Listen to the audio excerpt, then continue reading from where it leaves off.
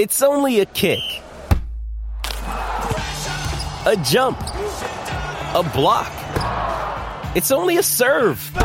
It's only a tackle, a run.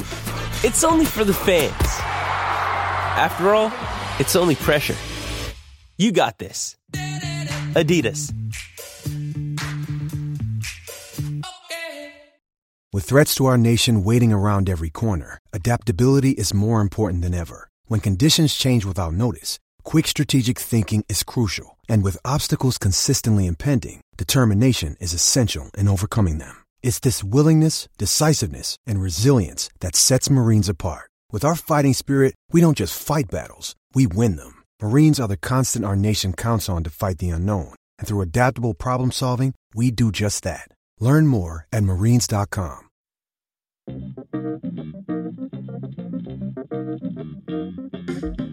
This week on Barca Talk, FC Barcelona is well represented in the World Cup final.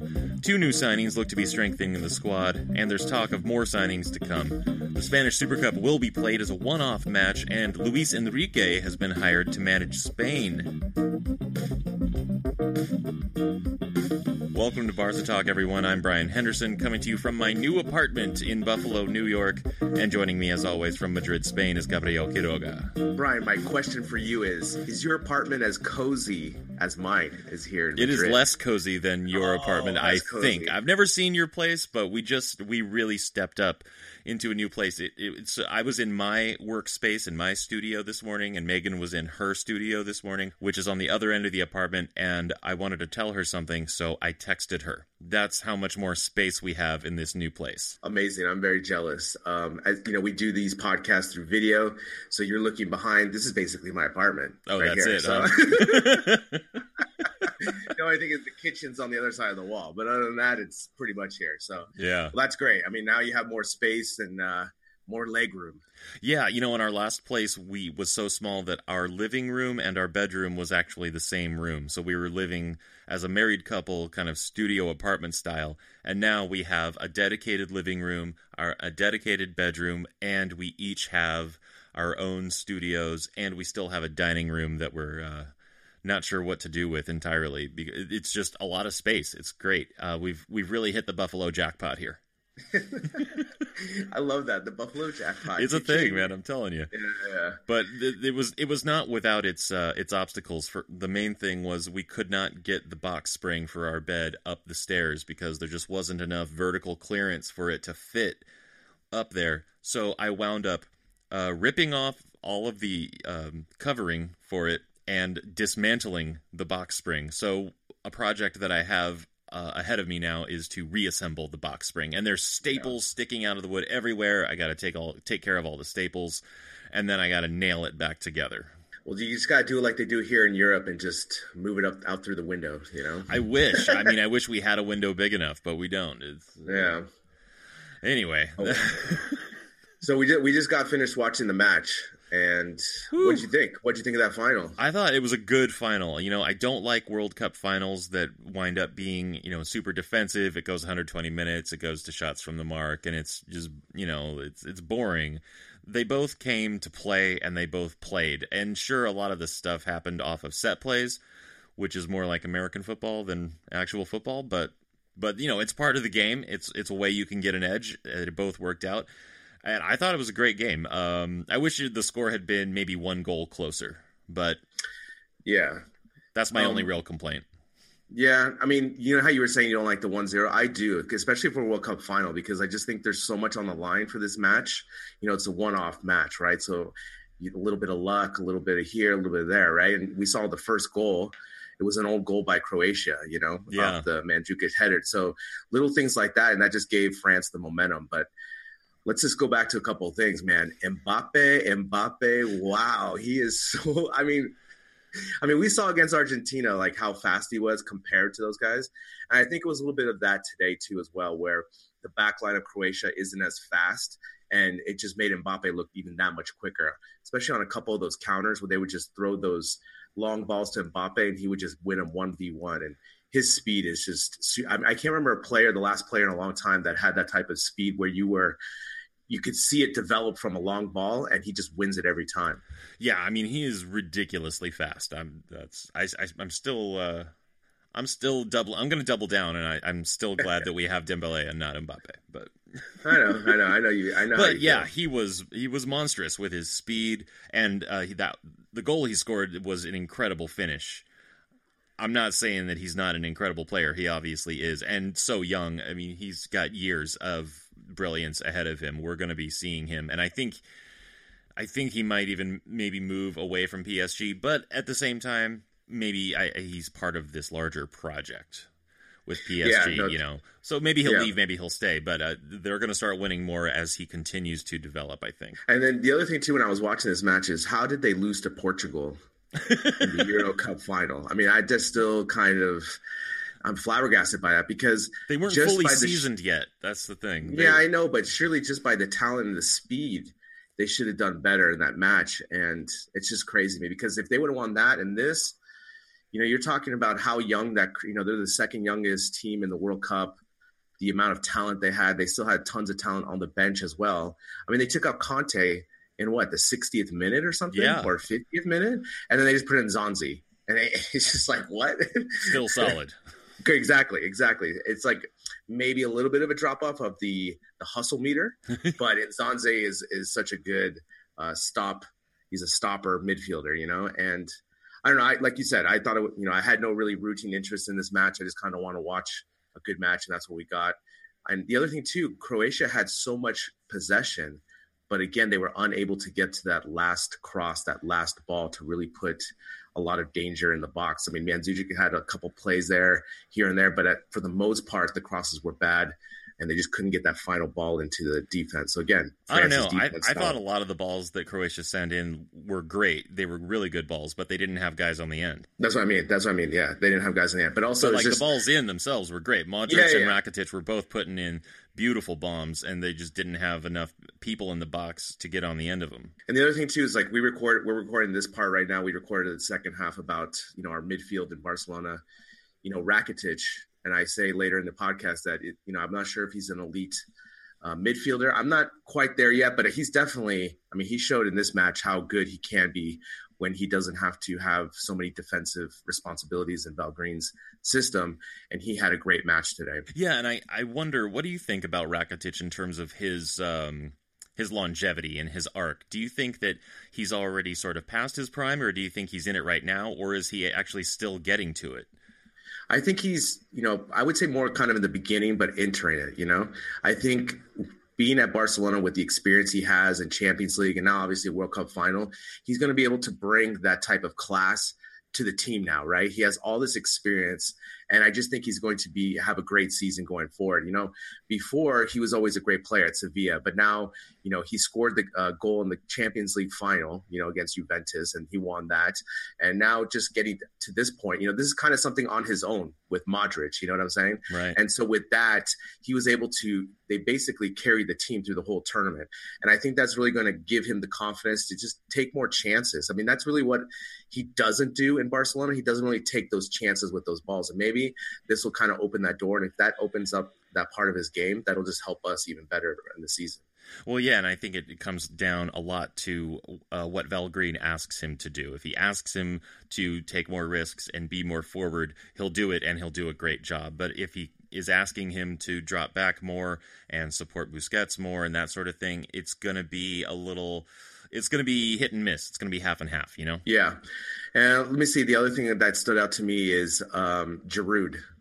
This guy doesn't even show up. I mean, this guy, I know he holds the ball and he does a couple things, but man, he doesn't do anything, If you take him out and just put Dembele or just another forward in there, I think you may get a little bit more productivity up at that point. But I think he only had one goal this whole World Cup, and and I know Deschamps uses him as a point man to hold the ball and stuff, and that's what he does. But man, I think he's super overrated. I do think he's overrated, but I also think that he's nominally in the role of a goal scorer, but I don't think that's really his function. I mean, that's what you're supposed to do as a forward, right? That's like what presumably, but maybe it's a different kind of false nine. Yeah, the false nine that doesn't score, right? Right. The non-scoring nine. It's a new tactical innovation, and Giroud is the prototype. Yeah. And I guess also too, just the defense of Varane and Umtiti, just that center back pairing, the battery back there, just really solid all World Cup. They had a really great campaign, and they're so young. I mean, I just love, I just saw on Twitter Varane's resume now, with La Liga titles, Champions League titles, now World Cup.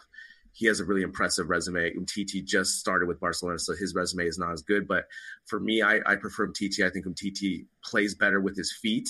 But both those guys, man, they're so young and they're so strong in the air. They just know how to cover everything. And in this match, like you said, there was a lot of balls. But the reason why they couldn't get to Mandzukich's head because they were clearly covered by Umtiti or Varane. Yeah, smothered even. Just exactly. completely. Exactly. So, yeah, I'm just watching this match made me very grateful to have both Rakitic and Umtiti. Yeah, definitely. And I guess the last note for me is just the amount of La Liga players in this final. I mean, there is, the majority of the stars and the players are in La Liga. And again, it just goes to the marketing thing that we always talk about, In this match, you have Griezmann, Umtiti. I mean, we just go down the list. Modric, Rakitic, right? And these are all the players that everyone is talking about or are talking about. They're the stars, and they make La Liga great. But if you're not following La Liga like we are, you kind of just miss them, Like, for example, I feel like before the match, Pogba was getting a lot more attention than any of the other players just because he plays for Manchester United. There's a lot better marketing behind that. And, yeah, he scored a goal tonight, but I mean, Rakitic's performance for me was great today for Croatia. Obviously, Modric had a great World Cup. Yeah, absolutely. And, just the La Liga players in general in the World Cup as well. Yeah, if only La Liga could figure out a way to parlay that into some more interest or excitement about La Liga. If only there were some way they could do that. Yeah. Just hire a new marketing manager. Maybe someone named Gabriel. Yeah. No, but I mean, you can't though, because then they wouldn't let you do this podcast if you got that job. that is true. You might have to retire. Like for example, when you talk to, for example, Americans who follow football or soccer, they're always most likely going to see the Premier League, right? And that's no one really ever says La Liga first, and that's kind of the thing that we're talking about. And that should be the goal, I think, is to get people to say La Liga first. Exactly, especially with the teams. Yeah. So those were my kind of points of the match. Like I said, I thought it was entertaining. I think if Croatia were able to score within the first 10 minutes after the second half, I think that would have really gave them some more momentum and confidence. But with the counterattack goal with Pogba, that just kind of put the game away. Yeah, that kind of took the air out. Although I would say that Croatia, at least in their minds, I think they really were fighting until the end, but it just started to get really desperate and sloppy. And that's normal when it's a World Cup final. There's a lot of pressure. You're 2 goals down, and you're just trying whatever you think you might work, and it just doesn't come together. That's really normal. It's hard to really keep your head in the game and make all the right moves in that situation. Especially in the first 10 minutes, they brought it to France, right? I mean, they really made sure that they let France know that they were here to play. Just the only thing is just France's talent is just so much superior that it just overwhelmed them eventually. But, Croatia had a great campaign. All those guys are probably on their last World Cups for the most part, depending on what happens. But, they did the best campaign in their history for such a small country. It's pretty amazing. Yeah. And again, why isn't the U.S. better? It just doesn't make any sense. This country has 4 million people or something. Yeah, but we don't really like soccer. So no, I know. I understand this. Yeah, So that's the problem. But I mean, how would you rate the overall World Cup?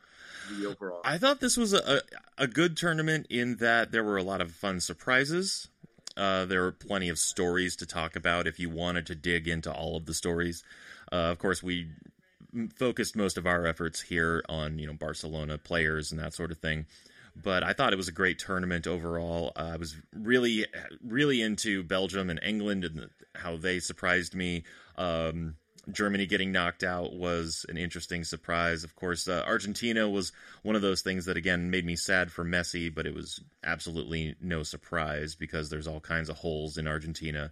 So, I mean, I think it was a good tournament. I thought the VAR worked really well. I think that's a good innovation. I give it thumbs up. And what's funny is I'm looking ahead to the next one in Qatar, and I think it's going to be the worst World Cup in modern history. I mean, and like something like 4,000 people have already died just like building the stadiums and stuff from the heat. It's going to be the worst. So at least we had this one, which I thought was actually pretty good. Yeah, I mean, I would agree.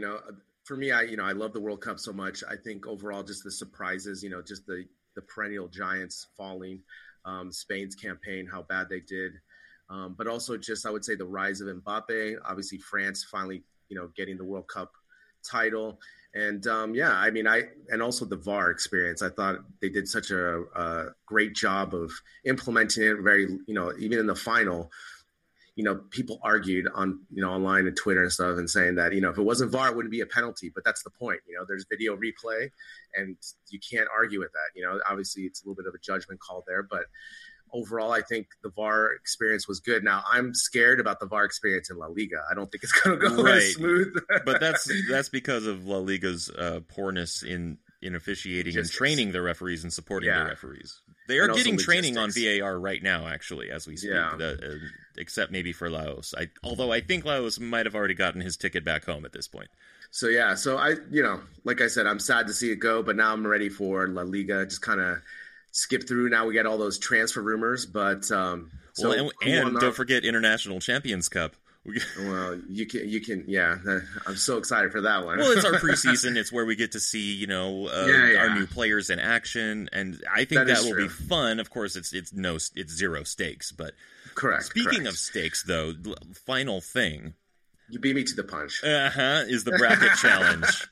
The bracket challenge, we have to give it up because our man, Michael Miller, president of the Club Blaugrana de Montreal, won our bracket challenge in the World Cup with 202 points. I came in second with 196. Someone going by the name Kool-Aid for Life was in third with 178. And my wife, Megan, took fourth with 171. And you wound up in sixth, not too bad, with 166 points. And so Megan wanted me to give you some grief back because she had Croatia going to the semifinal, and you gave her a lot of grief for that.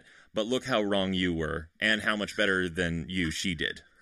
Yeah, that is true. So, yes, she is smarter at picking teams than I am. So, but we talked about this when we were talking to the teams, remember? I just said, I'm just picking Spain because I want Spain to win. Right, me too. And that was my only reasoning, right? And I think Megan picked Croatia because she likes red and white. I think that was part of it. No, but she likes Rakitic, and I mean, it's when you go through the whole process, you look at the group and you say, okay, well, I could see this happening in the group. And then once you make those decisions, it's a 1v1 situation until you get to the end. And, decision by decision, it just got her to that. And this was a bizarre World Cup. I mean, so many surprises and upsets and things we did not see coming. So, this could have gone so many different ways. That's the thing, right? It's just like at the NCAA basketball tournament. After the first 2 days, everyone thinks they're a genius. And then going up to that point, everyone starts to drop off. So I give Megan a lot of credit.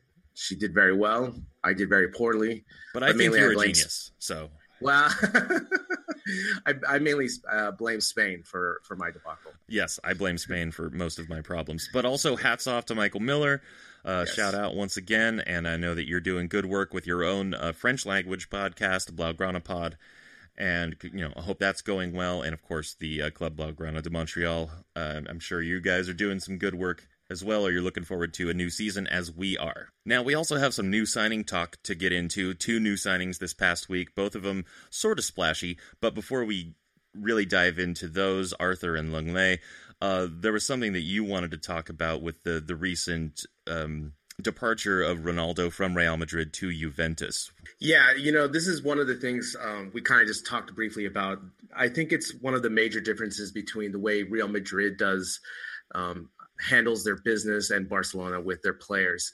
I just feel there's more loyalty, and I know that's kind of a cliche thing in sports, but I just feel there's a little bit more loyalty on Barcelona's side. Just how we, for example, when we said goodbye to Xavi and Iniesta, and I know those were planned, right? So I get that. So that's the biggest difference. But just you take the 2 most important players in the last 30 years of Real Madrid's history, or even 50 years, Iker Casillas and Ronaldo, and they barely got anything. A letter. Yeah, Casillas was sent out the back door. Exactly. It was a communication letter just basically saying thanks. For Ronaldo, they put together a 6-minute highlight reel. And I get it. Like he wanted this divorce to happen too, but there could have, you can make it you can work it out where you present Ronaldo to the fans one last time, and that could have been done a nice gesture, but no, he's gone to Juventus already. And it's crazy how La Liga just already changes like that. Now, Real Madrid, I understand they still have Benzema and Bale, but there really aren't any other players at the current moment that really scare me or put, fear into me as they did before with Ronaldo. Yeah, right now with Ronaldo gone, I think that Real Madrid looks threatening in a couple more years. They've laid some good groundwork with, they've got Isco, so he's great. Asensio looks really good for the future. But at the moment, no, you're right. I don't think anyone totally scares me. And they still have a good team. They're going to be competitive. But yeah, they don't have anyone close to, the power of Ronaldo at this point. It's just crazy, the amount of goals that he scored in the 9-year career with Real Madrid, the amount of trophies he's done, and just the goodbye, it's just out the door, same kind of thing. So I'm curious to see who they bring in, especially with all this new money that they have, and they're looking to bring Hazard in. So we'll see how that goes. But and I just read today that's been shut down. But there's also talk that we're going to talk about this in a minute, actually. But there's talk that Barca is trying to make a move for Hazard. Yeah, so that's the latest rumor. But enough of Real Madrid's woes and despedidas, goodbyes. Yeah. Let's talk about our new player, Arthur. So did you watch the Arthur presentation? I did, and I watched most of it because I happened to be home when it was being broadcast live on YouTube. And, it was all pretty standard, a few minutes of watching them just sign contracts. And there's a lot of signatures and initialing to do every page. But anyway, signing of contracts, pictures, holding up jerseys. Of course, Bartomeu was a little bit awkward.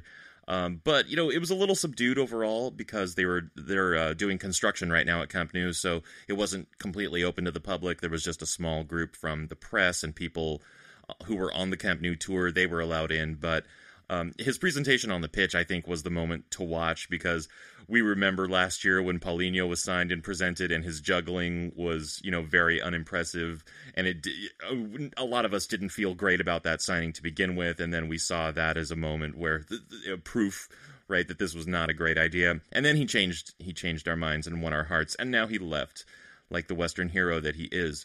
But I think Arthur had a great presentation. He got out there on the pitch with a ball. He did some very nice juggling. I love that. I don't know, for anyone who's experienced, maybe it's not a big deal, but for me, it's super impressive how you can just stall it and catch the ball right on your foot. And he does that so effortlessly. He did 2 of those. Some really nice juggles. He worked it up from his feet to his thighs, and he was just so in control. And then his first message to the fans was in Catalan, which I thought was a very slick move. He got everything right. I think he had a really successful presentation, and I'm pretty excited to have him on the team. With these juggling, I would be so nervous, because this is going to be on YouTube forever, Right. And it was, juggling is something I was able to do very easily. But, when you have the pressure on of that many people and, you're signing to this new club, I probably would have failed. But, that's a really interesting point that you said that he was able to say the message in Catalan. So he has a very, very smart agent. Right? Yeah. But overall, repeat after me. Yeah, exactly. But, I think, this and Lenglet's presentations and deals, I think those are really great deals to get done this summer to really kick it off. I think we're looking impressive to build our bench a little bit stronger. But remember, I messaged you. I told you yesterday, or not yesterday, I think during the week I said, we still have Andres Gomes and Paco on the team, which is insane to me. It is insane. It's insane to me. And I've been looking for any reports of other clubs showing interest. There doesn't seem to be a whole lot. Hopefully, because I don't think the Valverde really has Paco or particularly Gomes. I really don't think he has them in his plans very much for the next year. And with these new signings, so I just don't see any space for Gomes at this point. Yeah, I don't either. And I really hope they can just offload him somewhere. I don't mind keeping Paco. I like having Paco as a sub for Luis Suarez if he gets an injury or just needs a break here and there. I think he's still a solid point man to have. But Andres Gomes, I just think needs to go for especially the money and the style, as we talked about all season last season. So I think hopefully if Arthur has a good preseason, he'll be able to push out Andres Gomes on the depth chart for midfield. Yeah, I completely agree. I just don't think Valverde has much in store for Gomes, but at the same time, I also like having Paco in on the bench. As long as he's happy to stay, I'm happy to keep him as a backup for Suarez. Yeah, I agree. And, hopefully this season that Valgrian will be able to use the bench a little bit more so that Paco hopefully gets some more playing time, as we talked about in the early matches of Copa del Rey and Champions League matches when they're not so important yet, to give our guys some breaks here and there. Yeah, and, I was thinking just the other day about Valverde and how he managed or kind of failed to manage rotation, especially last year around the Champions League situation where we lost to Roma. And I just think that, I don't think he's ever had a squad that's this good that, he can count on that much. For years he was at Athletic Bilbao where, every week they were a good team, but they were always scrapping things out and always having to grind it. And I think he was just so used to that. I don't know. It's a working theory. I don't have it completely fleshed out in my mind yet, but I think that last year, I think he suffered a little bit from not loser's syndrome, but, subpar syndrome. And that's what led to some of his choices in those later months of the season. And that's why we lost the Champions League ultimately. Yeah, I would agree. Again, at these big clubs, it's so important how you manage the roster for the long marathon, that there's so many competition and matches. Hopefully Valverde now, with the experience of the first year of how it went, he'll be able to manage the roster just a little bit better. Like we talked about, have more confidence with your bench players. Just let them get those points. And it doesn't have to be a 4-0 win. It doesn't always have to be like that. If we can get the points in crucial spots where it gives our starters a break, then that's huge going forward. Yeah. Now, getting back to the new signings real quick, because I thought it was interesting that the club made sure to create space for Arthur's presentation, even though they already knew that Lenglet's signing was done. Because the moment that Arthur's presentation was over, the club announced Lenglet's signing. So they paid his buyout clause from Sevilla, €35.9 million, and presented him the very next day, 2 signings and 2 presentations in 2 days, and now both of them are already on the training pitch. Yeah, I like this, obviously, with giving us more depth in center back. But, I've seen a lot of people on social media clamoring for Yerry Mina to leave. I don't think he should. I think we should keep him at least for one more year. We got him on the cheap. Just let's see what he can do this year with a full season, full training camp. And maybe he pairs up well with Lenglet. We don't know.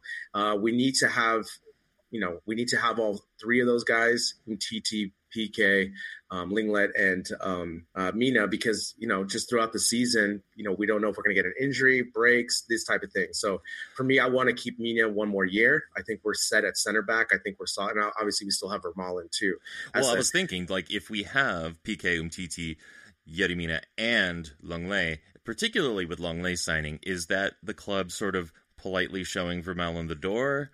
Or because they don't seem to be making any moves to get rid of him at this point. He just played in the 3rd place match for the World Cup the other day, and he looked pretty decent. Yeah, that's the thing, right? As we talked about with center backs, they're an important position. I remember at one point in the season, we had so many injuries that we needed, we had to patch a center back pairing up there. So I would keep Vermaelen one more year. I don't think it's that bad, to keep those 5 guys. I think that'll be okay. I think obviously the price for Lenglet is a nice price. It's 35. It's not too over the top. And he had a great season last season. He knows La Liga. So that's another great, addition to have on our team. So I look forward to see what he can do. These are Arthur and Lenglet are guys that are hopefully going to be on the team for the next 5 years. So they're probably not going to get that much playing time as a starter this season, but it's for the future. And so that's what we're planning on. Right. It's sort of it reminds me of, I was just watching First Team Juventus on Netflix the other day. Have you seen this show? It's really fun. No, I haven't. What is it? Oh, it's a documentary series that followed Juventus through their season last year. So the first part of it was released at the beginning of last calendar year, and it covered the first part of that season, so it was all really fresh, right? And then they just released the second part, which covered the second part of the season where they got knocked out of the Champions League by Real Madrid, but they won their 7th Scudetto, and Buffon retired and all this stuff. And they're talking to Szczesny, and I think it's interesting that he was willing to come to Juventus with the intent that he was going to replace Buffon in a year or 2 years, whenever Buffon left. But he's like, I was starting every game where I used to be, and I forget where he was right before that, but he took the risk to go to this big club and not play every game, not play less frequently, with the knowledge that he was going to step into that role once Buffon decided to retire. So someone like Lenglet, even though he was starting a lot at Sevilla, he's probably willing to take that risk now, especially because he's young. Yeah, and also it's a step up, right? I mean, going from Sevilla to Barcelona. So obviously just getting more important matches and just understanding the culture of Barcelona. I like these signings where, they don't have so much pressure to perform right away. They can kind of ease into it and then have a longer sustained success with our club. Right. Now, whereas if we go into the sort of Eric Abidal's shopping list, loading up the midfield, these are more potential things. A lot of these signings, with the exception maybe of De Jong from Ajax, they would have pressure on them immediately. And honestly, Abidal stepped into this new role over this year as technical secretary of professional football, so he's second only to football sporting manager Pep Segura, and it seems like he is really coming in hot with his job. Of course, we've got the Arthur deal, got that done, Lenglet deal, got that done, and now there's this potential Eden Hazard move, so the talk is heating up over Hazard as Barcelona's next big target, looking to fill the void left by Iniesta's departure with a high-quality, elite midfielder. And apparently Chelsea is comfortable with letting him go. And if Barca were to match his current wage at Chelsea, he would be one of Barca's highest-paid players. So, of course, the pressure would be on immediately for him to deliver. Yeah, and I don't know how I feel about this rumor/signing. Obviously, he's a great talent and so forth, but I just think it's too expensive. I don't know. Obviously he would help with the midfield, right? Just giving that attacking presence and so forth. But I don't know if he completely covers what Iniesta did, And so I don't know. I prefer, like you have on the list, you have another midfielder from Ajax. And I just kind of see the trend of what Abidal is trying to do with these younger players at cheaper rates that we can get them in and groom them for the Barca style. Now, obviously, Hazard is such a sexy pick, right? Like he just had a great World Cup. He's sexy. Yeah. Do you see his legs, man? They're like tree trunks, but he's like, 5'9" or whatever. But it's just, I don't know. I'm always kind of cautious with these huge blockbuster deals, especially with Hazard, he would be the highest paid on the team, one of the highest paid. Also, let alone the transfer fees would be over 100, maybe 150. I don't even know. And so for me, I would just rather go with the young route, groom them, because we still have Messi, we still have Suarez. We still have enough firepower. The problem isn't our firepower. It's more about our, kind of holding midfield, that type of thing with Rakitic and Busquets and someone else to play with those two guys, I don't know. That's just my opinion. I think it's just too much money. I think it's too much money for what he's going to give us. Yeah. Now, I guess that makes me think about Coutinho, right? Because we generally think of Coutinho as a forward, but he can also be more like that attacking left midfielder. So what do you think of a midfield of Busquets, Rakitic, and Coutinho, and knowing that Velgreen is probably going to want to play a 4-4-2, some fourth guy in there. Yeah. Maybe including Messi in that. I don't know. Yeah, that's the thing is that with Coutinho, he gives us so much flexibility, right, to play in the 4-3-3 up top or playing midfield. So that's a really hard thing to, dissect. Obviously, like you said, Valverde is going to obviously go with the 4-4-2 more often than none. I don't know. Like we talked about, I just want to see Messi in the playmaking role, and I just need Suarez to have a partner up there that's a true striker partner and not someone who's just going to be floating and make it easy for defenses, right? Like you said here, also Thiago's another option. People on social media love that as well. For me, out of the three guys that we're going to talk about right now, that Eden Hazard, Thiago, I would rather go with the Ajax guy, De Jong. I'd rather go with him being so young at a cheaper rate, someone that has the potential, that someone we can groom for a longer term at a cheaper rate. Yeah, well, real quick, apparently Abidal is pushing to, quote-unquote, bring Thiago home. And an article in Sport last week suggested that he was trying to do that, trying hard despite Arthur's arrival. And it also went on to say that Valverde is in agreement with Abidal that Barca needs an elite midfielder, and that's where we sort of wind up with the Hazard talk, right? Because Arthur is a great signing, but he's also a little bit more for the future. Someone like Hazard would be for the moment, presumably, right? And then Thiago would be sort of in the middle there. He's not quite at the level of Hazard, or at least not the notoriety. I think he definitely has quality. But Bayern Munich is willing to sell him, and Thiago himself is interested in moving back to Barca. But then there is Frankie de Jong also. He's a 21-year-old midfielder from Ajax. He's on the radar, and apparently Ajax has been reluctant, but they just signed or re-signed Dali Blind to Ajax. He used to play there. He went off to the Premier League, and now they got him back, and that might allow for de Jong's exit. And although they were reluctant, Barcelona are apparently willing to pay about 50 million euros, which is a pretty sweet deal for Ajax for that player. So they are willing to make an investment in him. But what's funny is, compared to a Hazard signing, that's pennies or Euro pennies. Yeah, Euro pennies, Euro centavos, as we like to say, right? I mean, this is the thing. Do we really need an elite midfielder, Brian? I don't know. Really need it? I don't know.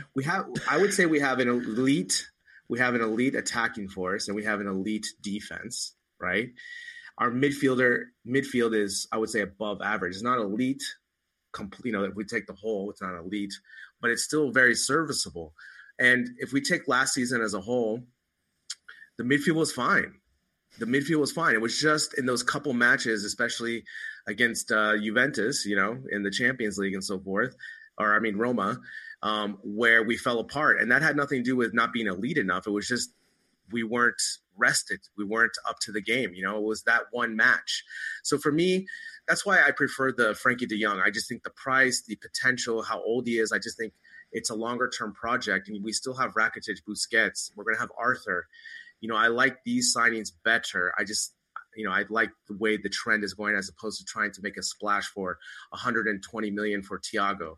And who knows how many games he's going to play, because he's been injury prone. And I know he fits the system. And I know Hazard is the lead midfielder. But at the same time, I don't really think we need an elite midfielder at this moment. I buy that too also, because when I look at the roster, we also have Denis Suarez, who, again, I think is looking better and better. The more he plays, he looks stronger. We still have him. Now we also have Arthur. And we have Busquets and we have Rakitic. So we have high quality and experience in those two players. And we're bringing Alenia up, and he's recovering from injury. He should be back in September. But, we can groom them and bring them up. Hopefully, I don't know, is Busquets and Rakitic enough experience and quality in the midfield to help those younger guys get settled? You seem to think that they are. I'm not so sure. But also remember your boy Sergio Roberto. Sergio Roberto. Your boy Serge Bob. What if they convert Lenglet into a right back instead of playing him at center back, and now Sergio Roberto's right in the midfield? Yeah, that's another thing, is that Sergio Roberto is a great midfielder. I'd rather take him over a lot of other midfielders. Obviously I wouldn't take him over Hazard, but I'm just talking in the physical sense of dollars and cents, right? Just trying to stay on a budget, not to blow your load on Hazard, right. For the 120 million, just for the name brand, the t-shirt. I get that. Everyone likes the sexy pics, Yeah.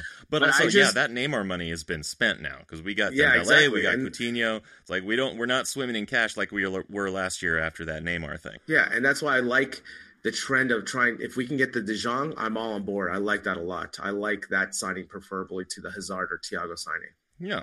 Okay, cool. Thank you. Yeah, good. We agree.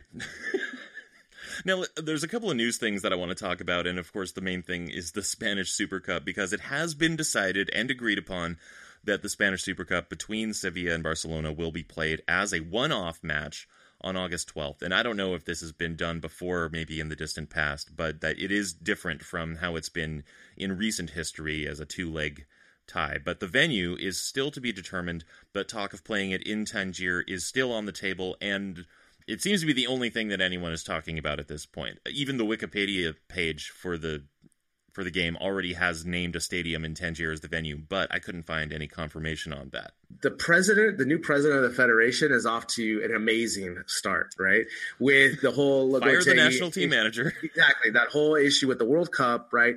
Then letting Euro go, and then having Luis Enrique, who we're going to talk about, that just signed as the new national team coach. But then this whole debacle with the Super Cup. This guy is a complete loose cannon. Like, he is either black or white. He doesn't see the whole picture and trying to make the best thing for both clubs. He's just, this is what it is, and that's it, you know? Yeah. I just understand how Tangier, yeah, I get where it's at and everything on the map, but it's just, how did they determine that, you know? Like we talked about in the last podcast, it should be in Madrid, where it's central to both teams, so that both fans can go. I don't mind that it's a one-off, because I think this match is, you know, it's a little bit of BS exhibition match, you know, just a glorified exhibition match. However, you know, what Sevilla did was they included this game as their season ticket pack. And that's where the biggest problem comes from. You know, they're trying to get that extra game for the home and away. Again, try to have it at the Wanda. It just solves every problem. It's a huge stadium. They can accommodate half of Sevilla's fans and half of Barca's fans. Or, you know, just move the date. I mean, these are other things, or just, I don't know. But Tangier is just a completely illogical place to have it, because for Barcelona fans, there's only two ways to get there. It's very difficult. And Sevilla fans, just as bad as well, you know? So you're going to have low turnout. You're just going to have a local turnout more than anything. And La Liga is not trying to push into Tangiers. You know, it's not like this new up and coming market that they're trying to expand to. So I just don't understand any of these decision making here. Well, okay. The real question is, who does it benefit?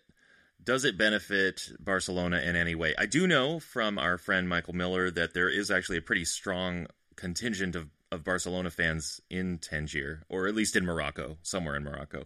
So maybe there's a benefit there for Barcelona. I don't know how it might benefit Sevilla. Does it benefit La Liga or Rubiales personally in some way? We don't know, but someone has to be getting something out of this. And, you know, maybe we don't get anything out of it, you or I, but maybe someone gets something out of it. And I think there might be something in this for the club. Barca is really open to it, so there might be something in it for them. Yeah, I mean, that's a good point. However, like I said, it's not like it's going to the U.S. where it's this huge market that's untapped with lots of money. I'm not saying there's not fans in Tangiers, you know. I'm not saying there isn't fans in Morocco, and I'm not saying that at all. I'm just saying, in a logistical standpoint, to try to appease both Sevilla and Barcelona clubs with their fans, have it in Madrid. That's just the easiest thing, right? This just solves all the problems. And I understand probably now with Madrid or the Wanda, there may be a calendar snafu there too. That's why they can't have it there. Sure, maybe they just can't be trusted. Maybe that's the other thing. But it looks like it to me. I think the smart money is on Tangier as the venue, so we'll wait for that, and it should be a fun match. We'll see how it goes. But speaking of Rubiales and his great start as the president of the RFEF, maybe the one thing he did right, but I don't know, is he hired Luis Enrique for the Spain job. And he's going to be on at least until the Euro 2020, depending upon results. He might be kept on. And, it made me think, Lucho has had a pretty charmed career so far, right? He went from Barca B to Roma for 1 year.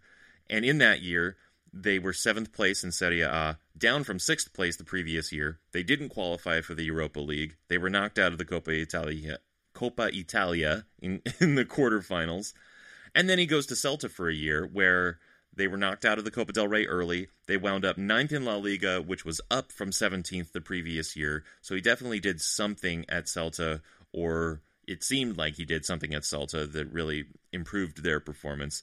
And then he goes to Barcelona, of course, managing the first team for 3 years, where he won most of his trophies. 1 Champions League, 2 La Liga, 3 Copa del Reys, and that included the treble in 14-15. So I'm just wondering, is Lucho a wonder boy?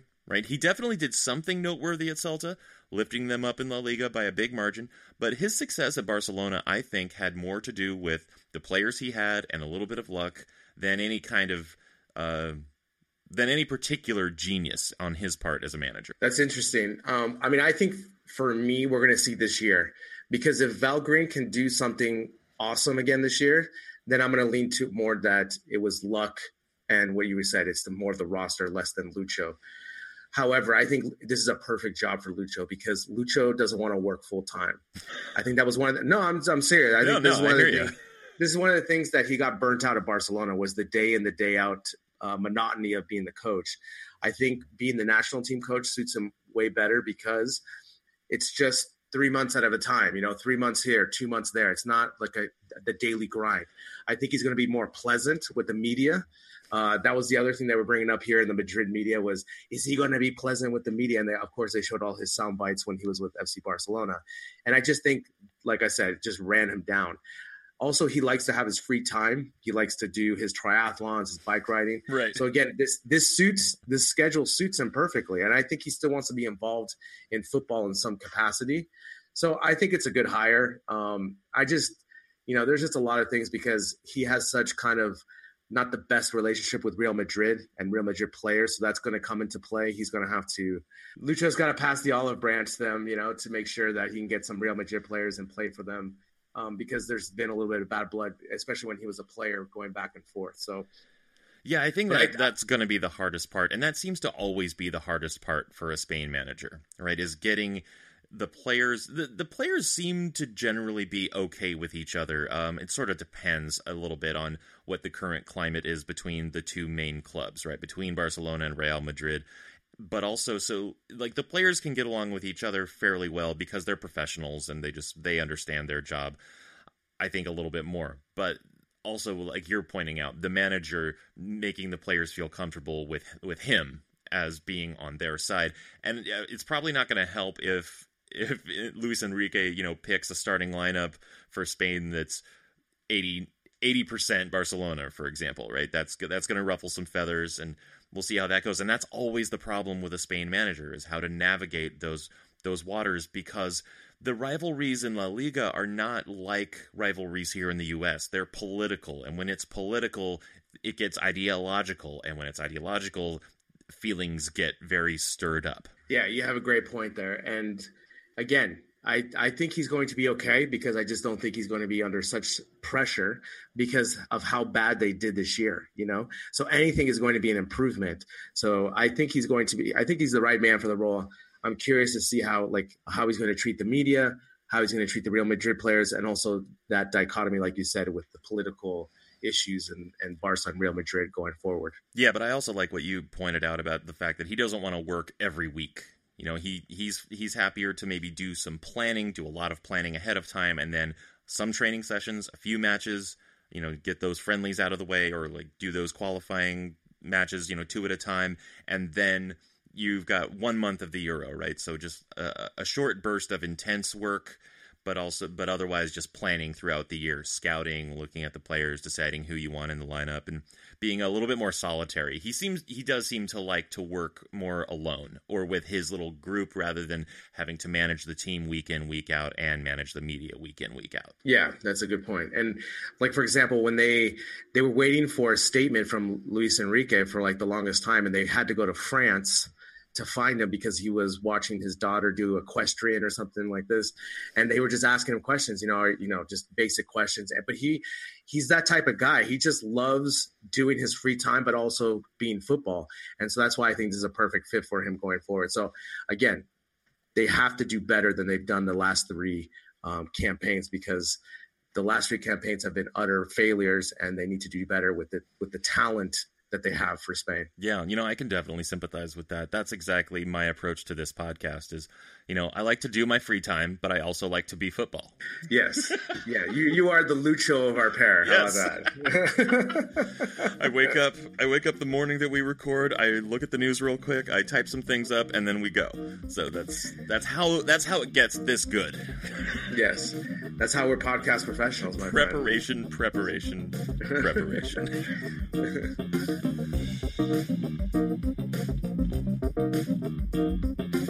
Barca Talk is written by Gabriel Quiroga and myself, Brian Henderson. Editing and music is by Brian Henderson. Social media management by Gabriel Quiroga. Tell a friend about us and become a supporter of the show. Just kick in a few bucks a month at our website, barcatalk.net. Until next time, Visca Barca.